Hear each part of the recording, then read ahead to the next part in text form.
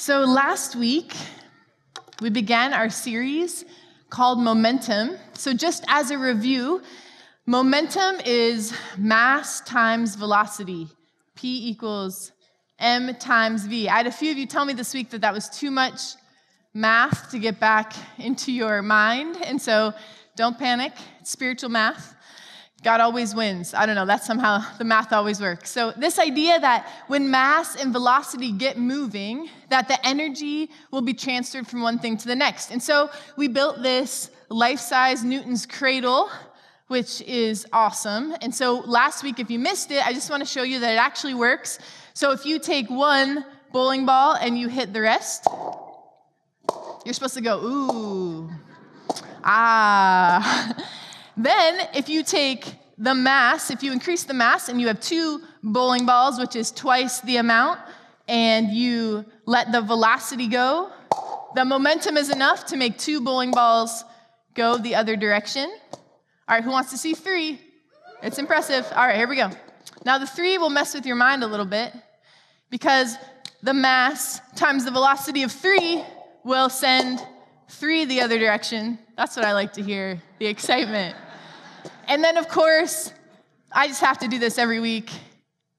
Even five. All right, there it goes. Okay, even five will do. And so what we're talking about is spiritual momentum. So I'm just going to recap quickly for you in case you missed last week. Spiritual momentum comes when we take our life that God is transforming. We are the mass. And we put velocity behind it by the power of the gospel and the work of the Holy Spirit. And we get in motion.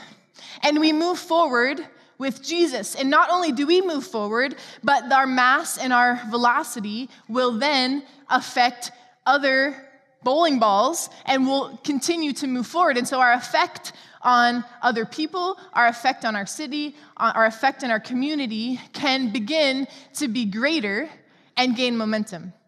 And in fact, the early church, spiritual momentum was created by the preaching of the Word of God, the power of God, the presence of the Holy Spirit, and a strong confidence of faith in God. And so that's what we are unpacking over these next few weeks. The very first week, last week, we talked about the F in the word faith. Does anyone remember what the F stood for? It's on your notes if you need to cheat. Yell it out. Freedom. All right, look at the person next to you and be like, freedom, because you didn't yell it very much. All right, there you go. Freedom. So we talked about spiritual freedom.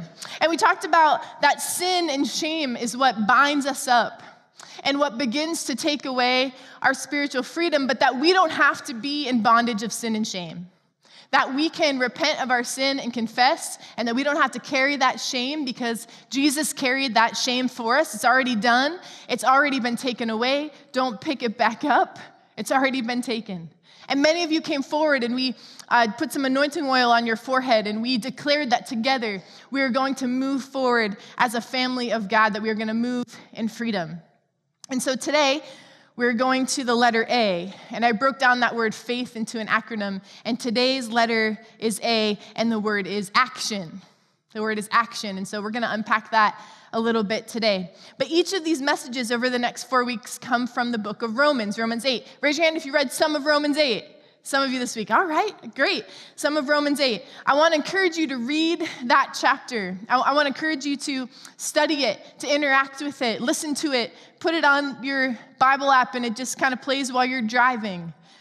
Talk to some people about it. The staff is actually memorizing Romans 8, so you can heckle them later if you know anybody that works here. Do they know Romans 8? Because together, we are trying to get the Word of God into us. And so today we're going to talk about spiritual action. So what I'd like to do is we're going to focus on Romans 8:12 through 17. So if you have your Bible or if you have the handout that you got on your way in, if you could follow along, Romans 8, verse 12.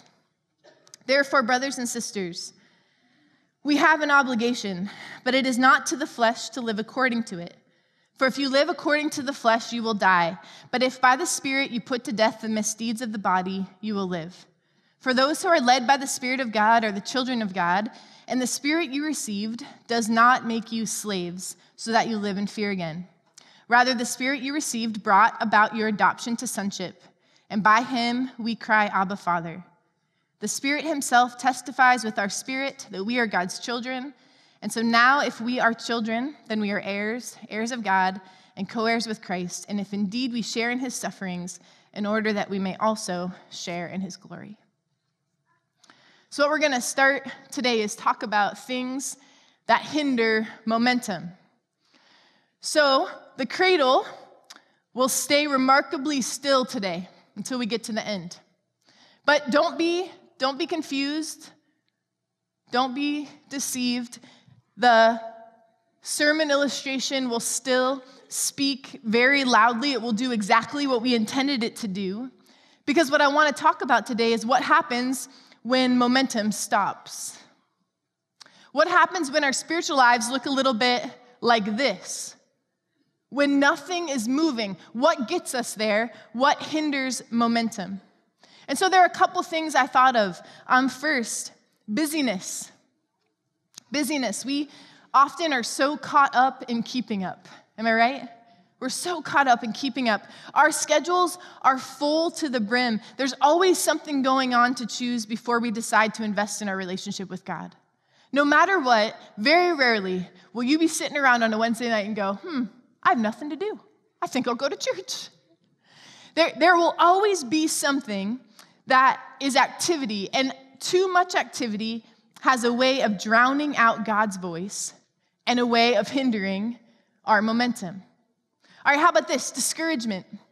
Maybe this is where you are today. We find ourselves in a rut, maybe in a depression, which creates this feeling of not wanting to move at all. I don't know about you, but when I'm discouraged or down, you will find me in my bed with the covers over my head because I don't want to deal with anything.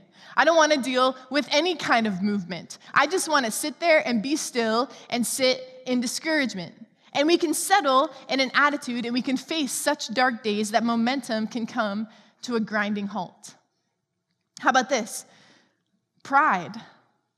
Sometimes success in life and success in relationships, the very opposite of discouragement, can lead us to this false sense that we no longer need God's daily guidance. Things are going pretty good. I'm good. I don't really need to get to church. I don't really need to get in the Word. I don't really need to pray because what I prayed for, God answered. And so we're all set. And sometimes that very success that we feel begins to have us be less dependent upon God. And when our dependence upon God ceases, so does momentum. And maybe we're in the very spot that we feel like things are looking up and things are feeling good, but our momentum has just stopped because we are no longer dependent on God. Now, there are others. There are lists and lists of others that we could talk about for sermons and sermons and sermons. But I believe that the major thing that freezes momentum is found in the first part of Romans 8:15. And so I want to relook at that verse. It says this: "The Spirit you received does not make you slaves, so that you live in fear again." Fear. Fear freezes, delays, reroutes, downright derails momentum. Fear is probably the thing that I have found in my own life and that I have seen in others that causes the most resistance to momentum than anything else I have seen. And in Romans 8:15, the word used for slave, so it says, "The Spirit you received does not make you slaves." That word used for slave is Greek, and it's this word, doulios. So try to say it. We all are going to sound silly. Okay, doulios. All right, if you have it on your notes, mark it, circle it, make a little note of it. Because here's what that means. It means someone living under a yoke or a spirit of bondage. So the Spirit of God doesn't, this is what it says, the Spirit of God doesn't make you someone who lives under a yoke. It doesn't make you someone who has a spirit of bondage. The Spirit of God doesn't make you someone who is fearful. It does not make you someone who is full of fear. And actually, fear is at the root of the meaning of slave. Fear is the root of that word. To be a slave is to be under the power or the burden of fear. That's what it actually means. Fear comes in so many forms. We can be fearful of so many things. Scary movies or the dark or being home alone or spiders. How many of you, there's a spider this big and you are running in the other direction? Anybody? All right, you don't want to admit it, but I know you're out there. Or heights. There's actually even a technical fear for peanut butter sticking to the roof of your mouth. I don't know. Perhaps you wrestle with more internal fears, more significant fears. We all have something. But fear is just false evidence appearing real. I'm kind of into these acronyms lately. False evidence appearing real. That's what fear is. Let me ask you this. Have you ever wrestled with the fear of failure? Have you ever wrestled with the fear of failure? You've wanted to do something, dream something, pursue a person or a passion. You wanted to pursue something that's just been inside of you, but you are frozen in the possibility that it might not work. And so you do nothing. And your momentum just stands there. You've lost momentum. You're stuck. You know, Jesus told a parable, and it helps illustrate the cost of the fear of failure. He told a story, you might be familiar with it, about a guy who went on a journey, and he called 3 people in, and he gave each of the guys 5 talents. Let me take that back. To one guy, he gives 5 talents. To another guy, he gives 2 talents. And to the third guy, he gives 1 talent. So he gives 5 to 1, 2 to 1, and 1 to 1. And he says, I'm going away. I want you to take care of business. And so the first 2 guys evidently had overcome the fear of failure and in this area of their life, and they went out and they took some risks. They invested what they had. They doubled their initial principal. They ended up making profit. They invested in it. They got something in return. But the third guy, he was afraid of failure. And like many of us, he was paralyzed with fear. He lost all momentum. And instead of taking a venture, instead of taking a faith risk, he played it safe. And the scripture says he buried his talent. He buried it. And the master came back. And this is how the story goes. It's in Matthew 25. The man who had received 1 talent came. Master, he said, I knew that you were a hard man, and so I was afraid. He was afraid of failing. He was afraid of failing. And he said, see, here's what belongs to you. I have what belongs to you. I didn't lose any of it. Here it is. And maybe you would have thought that the master would have said, good job, like you played it safe. You didn't risk anything. I'm proud of you for guarding what I gave you. Thank you for giving it back. But actually, quite the opposite. The scripture says that he looked at him and he said, you wicked and lazy servant. Take the talent from him. Give it to the one who has 10. The fear of failure paralyzed this guy, and that which he guarded, he ended up losing it all in the end. He was a slave to fear, and he lost his momentum. He was a slave to failure. And I have this sense that there is some people in this room today who know there's something that God wants you to do, and you're afraid it's not going to work out, and you have just stopped all of your progress with it. And I want you to hear me say this morning that God has not given you a spirit of fear. You are no longer a slave to fear. We read that and we sang that. And that fear of failure doesn't have to stop your momentum anymore. It doesn't have to grip your heart and make you stuck, because God has given us a spirit of adoption, of which we cry, Abba, Father. That's what the scripture says. Okay, how about this one? How about fear of rejection? Anyone ever have fear of rejection? Maybe this is the fear that has stopped your momentum. In the Old Testament, there's a guy who had potential to be one of the greatest kings of all time. It was King Saul. But his greatest weakness is that he was paralyzed with the fear of being rejected. He always was wondering, what are people going to think? Are they going to like me? What are they going to think about my shoes? Maybe he didn't think that. But he had all of these moments where he was just so afraid what people were going to think. And at one point, because of fear of what people thought, he rejected God's commands, and Samuel came to him. And Samuel had this kind of heart-to-heart with him. And this is what King Saul said in 1 Samuel 15:24. He has this moment where he realizes that's what he's doing, and he repents and he confesses, and he says, I have sinned. I violated the Lord's command, and I was afraid of the people, so I gave in to them. How often do we do that? How often are we so afraid of what people think, so rather than do the right thing, or the thing that we know God is telling us to do, we do what we think they want us to do. Or we say what we think they want us to say. And there we are, just in this fear of rejection, making decisions. Maybe even you're having moments where you're saying, I don't even know who I am. I don't even know why I'm acting this way. But it's this deep sense that if you don't do it, they will somehow reject you. Proverbs 29:25 says, fear of man will prove to be a snare. And that word snare is also the word for trap. It's like God was saying to us, it's a trap. It's a trap. Don't fall for it. If you are constantly thinking about what people are going to say or think or how they're going to respond to you or what you should do because other people are going to have a response, it is a trap. Fear of rejection is a trap that can cost us our very spiritual life. Fear of rejection puts us in this position where we are not moving spiritually at all. I love this story, and I probably told it to you before, so this is just a reminder, but it's one of the greatest evangelists of modern history. His name was G. Campbell Morgan. And maybe that's not a household name, we don't really know that name, but he spread the gospel in such a significant way that he's in history books all over. And this is a true story. In 1888, he stood before 3 men who had the power to determine if he could be a pastor. They were going to determine, was he called to preach or was he not called to preach? My life right now, I can relate to this man, okay? Here I am. And he stood with these other young, hopeful preachers. And they all preached. I'm sure they preached their guts out. They came with their best sermon illustration. And at the end of the day, they posted on a board if they were accepted or rejected. And G. Campbell Morgan went and he looked for his name on the accepted list, which I think is pretty optimistic. He'll start with the accepted list. And it was not there.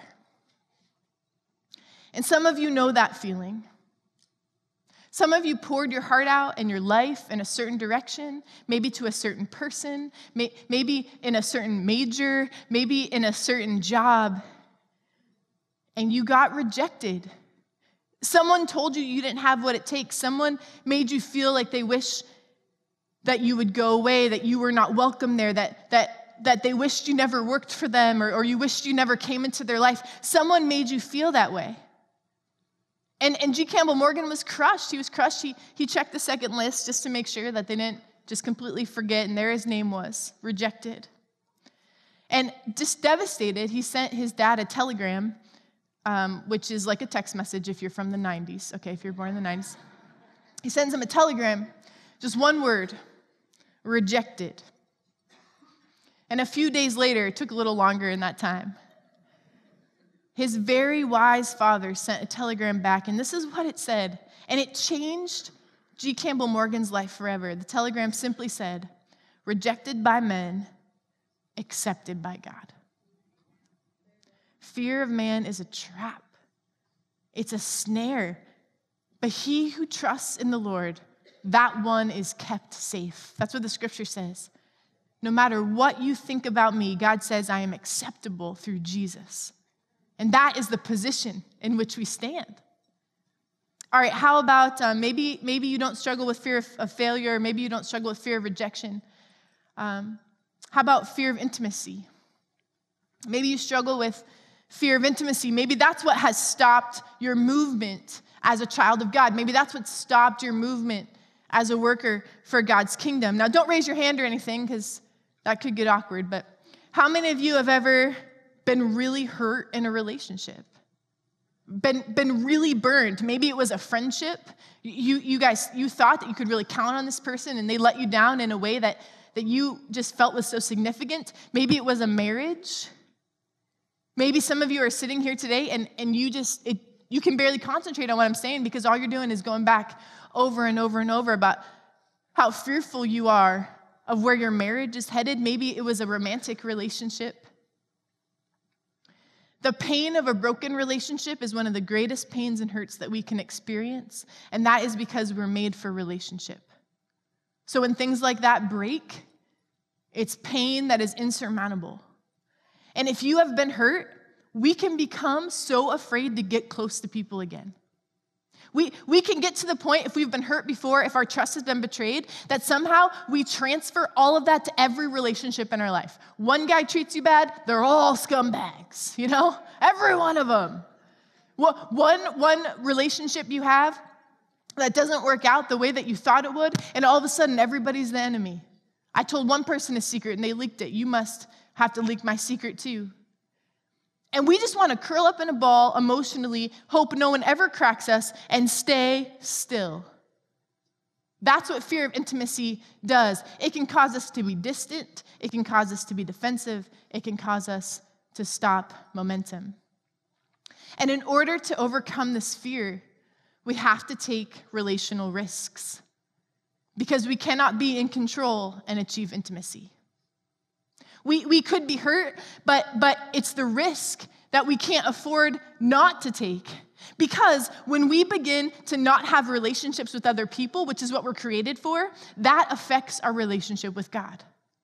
If you decide that I will never get close to anyone again, that will stop your momentum in your relationship with Jesus, because that is what he created us to do. Now, before you take a relational risk, you have to find security and acceptance and intimacy in Christ. And before you risk, you can risk out of a place of strength, of security, of acceptance, of intimacy with Jesus. Some guy asked Jesus, what's the most important thing? Of everything, what's the most important? I love this type of personality. This is my husband's personality. Just give me the bottom line. I don't need to know how you felt the whole way you were there. Just tell me the bottom line. Are they coming over or not? He just kind of has this bottom line mentality. And this is what I think this guy is saying to Jesus. He says, of everything, what's the most important thing you're saying? And Jesus replies in Matthew 22:37, love the Lord your God with all your heart, all your soul, all your mind. And the second most important thing is like it, to love your neighbor as yourself. We start with intimacy with Jesus, and then we have intimacy with others. Don't miss this. If you don't accept yourself, if you don't find intimacy with Christ, then you won't be able to get close to anyone else.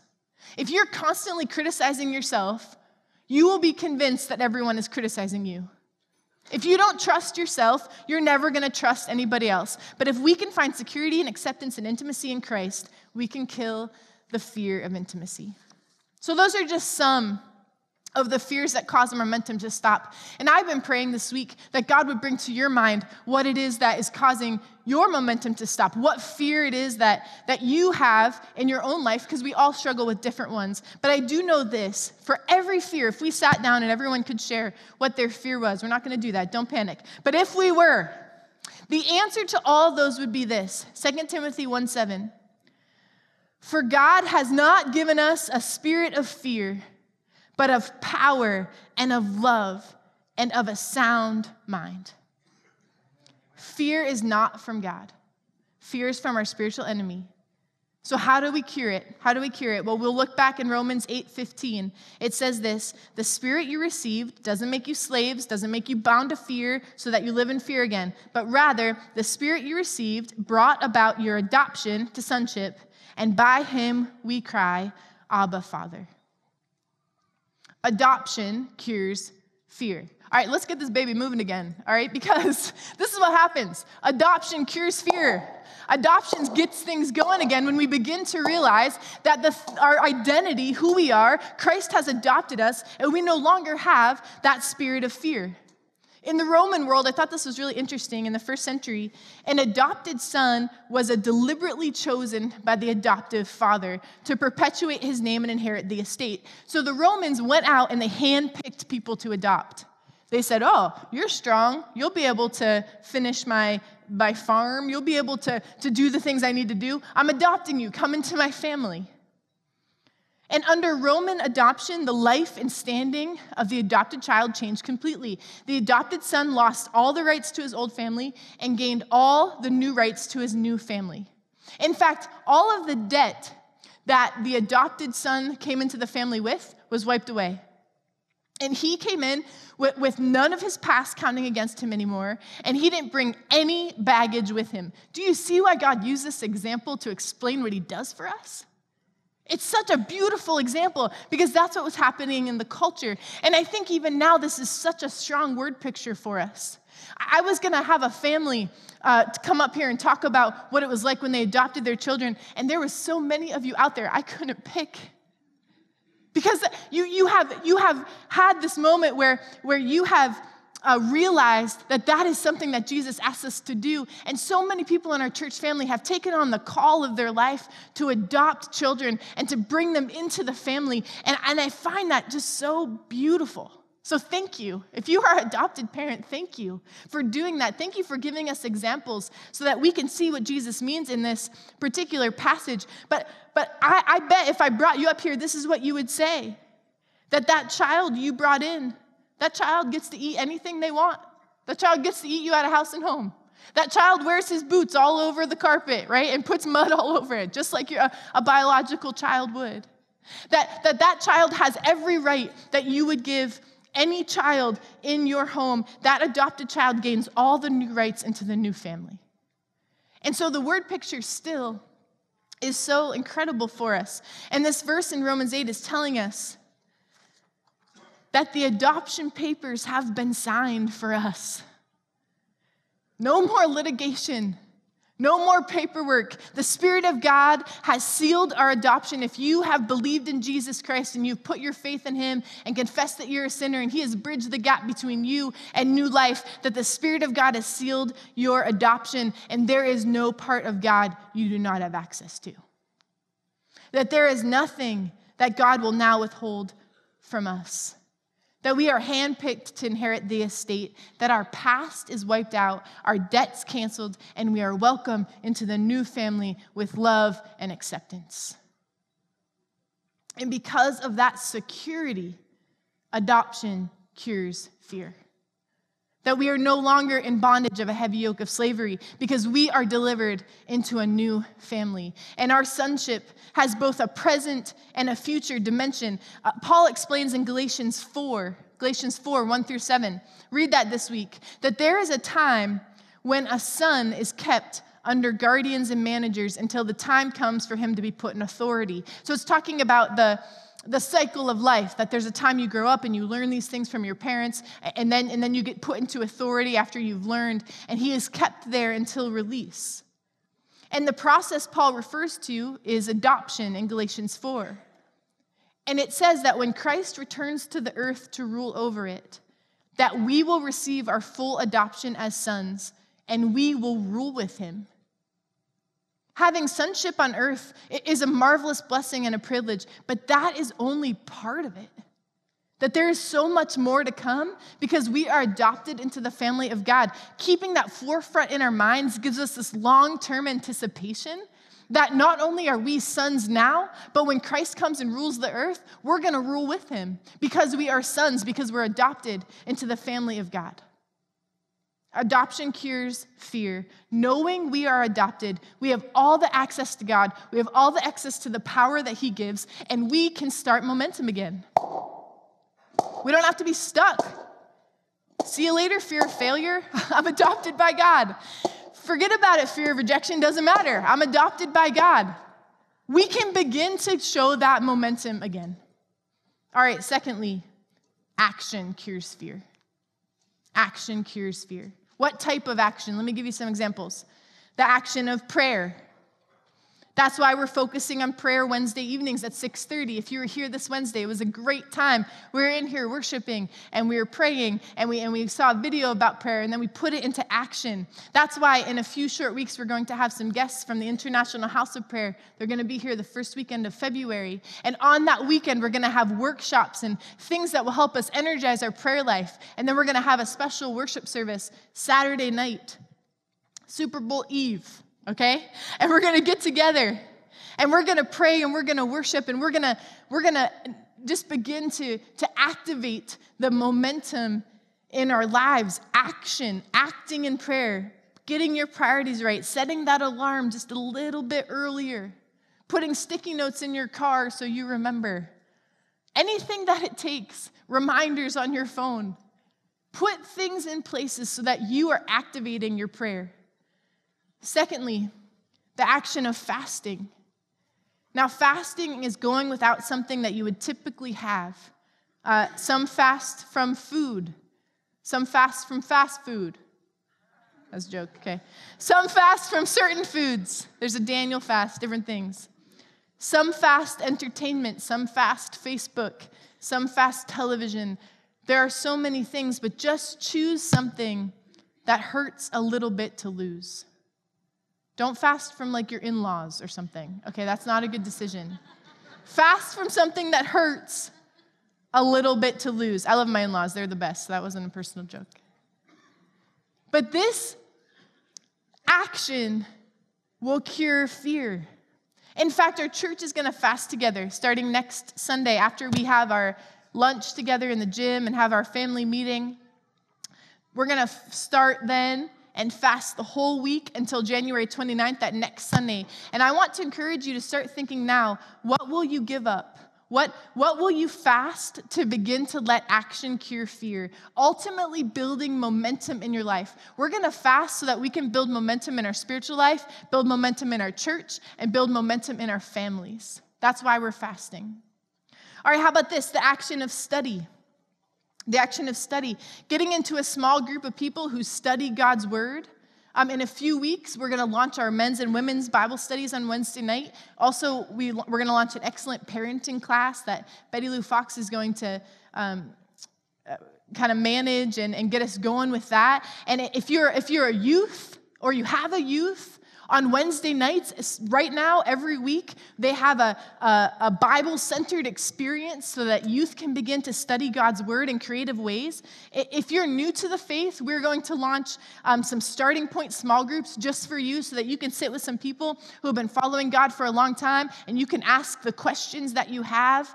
Celebrate Recovery will be starting soon, which is a place where if you have a habit or a hang-up or a hurt and you need just someone to process with an addiction or things like that, that's starting. And so we have all of these opportunities for you. So get to a place where there's an action of study, of getting in and studying the Word of God for yourself. In fact, the action for you today might be to, on the back of your card, it's not even a box. You just write on there, call me, and we will, and help you see where you can get plugged in, where it fits best for you and your family. And that action will build momentum again. Action and knowing we are adopted both cure fear. But we have to do it. We have to have the action to do it. I want to look back at Romans 8, 16 through 17 as we close up today. And it says this, that the Spirit himself testifies with our spirit that we are God's children. So now if we are children, then we are heirs, heirs of God and co-heirs with Christ, if indeed we share in his sufferings in order that we may also share in his glory. The Spirit of God makes us children of God, and because of that, we share in the sufferings and in the glory of God. What an honor. I want to close with this. In the book of Judges, there's a man named Gideon, and he is living in constant fear. He is living in constant loss of momentum. In fact, he has lost so much momentum that he is stuck in a wine press. He's hiding out. He thinks God forgot about him. And he is just hiding out in this wine press, hoping that no one comes to find him, hoping no one comes to steal his wheat. And the whole nation is in this grip, this era, this culture of fear. And they're so afraid of the unknown. They're so afraid of failure. And in this era of fear, God sends a prophet. God sends a prophet. And the prophet says this, let me remind you about your God. He has delivered you when all things were lost. He has kept you safe when there was trouble. He has provided for you. He has protected you. Do you remember? Do you remember who God is? Can you remember? And an angel of the Lord comes to Gideon and says, mighty hero, the Lord is with you. And Gideon doesn't feel like a mighty hero. He's probably looking over his shoulder thinking, are you talking to me? Because I'm just hiding over here in this wine press. And he thinks God has left him, and the angel speaks perfectly to his situation. And as I was studying that this week, I began to think of the culture and the era of fear that I believe that we live in, that I believe that the media wants us to be afraid to fly because people put guns in their luggage, and when you get off at the the luggage rack, there was a tragedy in Fort Lauderdale, and someone just began to shoot. All of a sudden, we're afraid to fly. We're afraid of the economy. What's going to happen when the new president takes authority?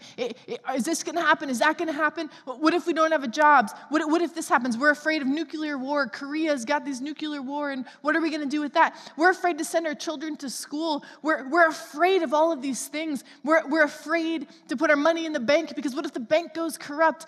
We just live in this culture of fear. And I believe this morning that God has sent me as a prophet to remind you that he has delivered you from all fear. Erie First Assembly, he will take care of you. He will protect you. That God is bigger than our fears, that he is undefeated, and not only is God with you, he is for you. And there is no need for fear of intimacy. Even if you're here today and you are so brokenhearted and someone has treated you so poorly, I am so sorry for that. But I want you to know this morning that there is no need to fear intimacy because God is forgiving and healing and thoughtful and patient. And there is no need for rejection because God is accepting unconditionally beyond measure that we are rejected by man but accepted by God. And there is no need for fear of failure because God is the God of a million chances, and he invites risk, and he is our strength in our weaknesses, and he uses the weak to shame the strong. And there is no need for fear of the unknown because he holds the whole world in his hands, and he's never, ever missed a single beat. And the God who judges all the earth and calls the coastlands to give account, the God who rules the rulers of history, the God who calls the nations of earth into being because he is the first and the last, the God who calls his own people and makes himself their God freely and graciously, that God says to us who believe, I am your God. I am with you. I will strengthen you. I will help you. I will uphold you. I am your God over you. I am with you by your side. I will strengthen you from the inside of you. I will help you all around wherever the enemy comes. I will uphold you from underneath you, over you, by you, inside you, around you, underneath you. Therefore, do not fear. God is greater than your personality. God is greater than your past experiences of timidity. And God is greater than anything you face, and God calls you to fearlessness. Today is a new day. It will bring brand new blessings and brand new battles. But within every uncertainty, there is hidden possibility. So I don't dread any challenge that lies ahead because I remember all the victories behind. And my confidence is not in my circumstance. The Spirit of God is my supply. I'm steady under pressure. And I'm ready for whatever, because whatever comes my way today, the outcome is I overcome. Christ is in me. I am enough. I can handle it. I can't afford to stay afraid or let my faith hesitate. My purpose is at stake. And he who called me is faithful. His strength in me is greater than any pain I feel or enemy I face. The promise of God is mine for the taking. Every plan he has made is guaranteed to come to pass. It will happen. If I don't back down, if I won't let go, it will happen.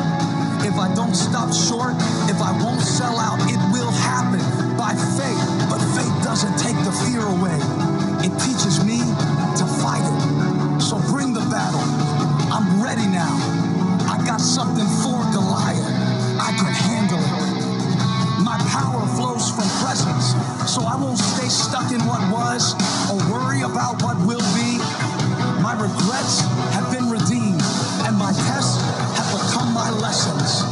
My focus is fixed, and my heart is expectant. I'm set. I'm not nervous about what's next, because my eyes are on the throne. I trust the one who's in complete control, the one who already knows how he's going to work work it according to his purpose. Even the worst situations are sure to turn in my favor. If I keep moving forward, keep moving toward him, God is with me in this moment. And whatever happens, I can handle it. I know my help comes from above. So if fear insists on knocking, I'll meet it at the door. Life might give me bad news, but I've still got a good report.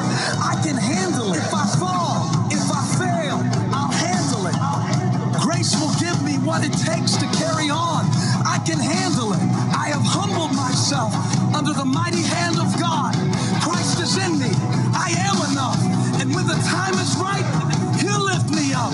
Till then, the lion may roar, but I see his leash, so I keep moving forward. Because I've been down before, but my hope knows how to bounce back from rock bottom. What I need, God's got it. And I'm stronger, I'm better, it's settled. I'm ready, I'm focused, I'm hopeful, no hiding. I'm ready, I'm stronger, I'm better, it's settled. I'm ready, I'm focused, I'm hopeful, no hiding. I'm ready, I'm stronger, I'm better, it's settled. I'm ready, resilient, dependent, I know he'll deliver. I'm strong and courageous, the one who is able is greater than all. Bring it on, in his name, I can handle it. Would you stand? Would you stand with me? Jesus, I thank you, God, that you have given us a spirit of adoption and not of fear.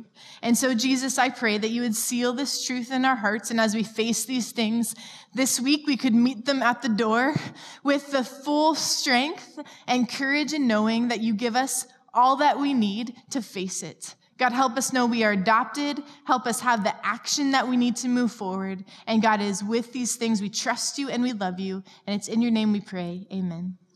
Have a great week, everybody.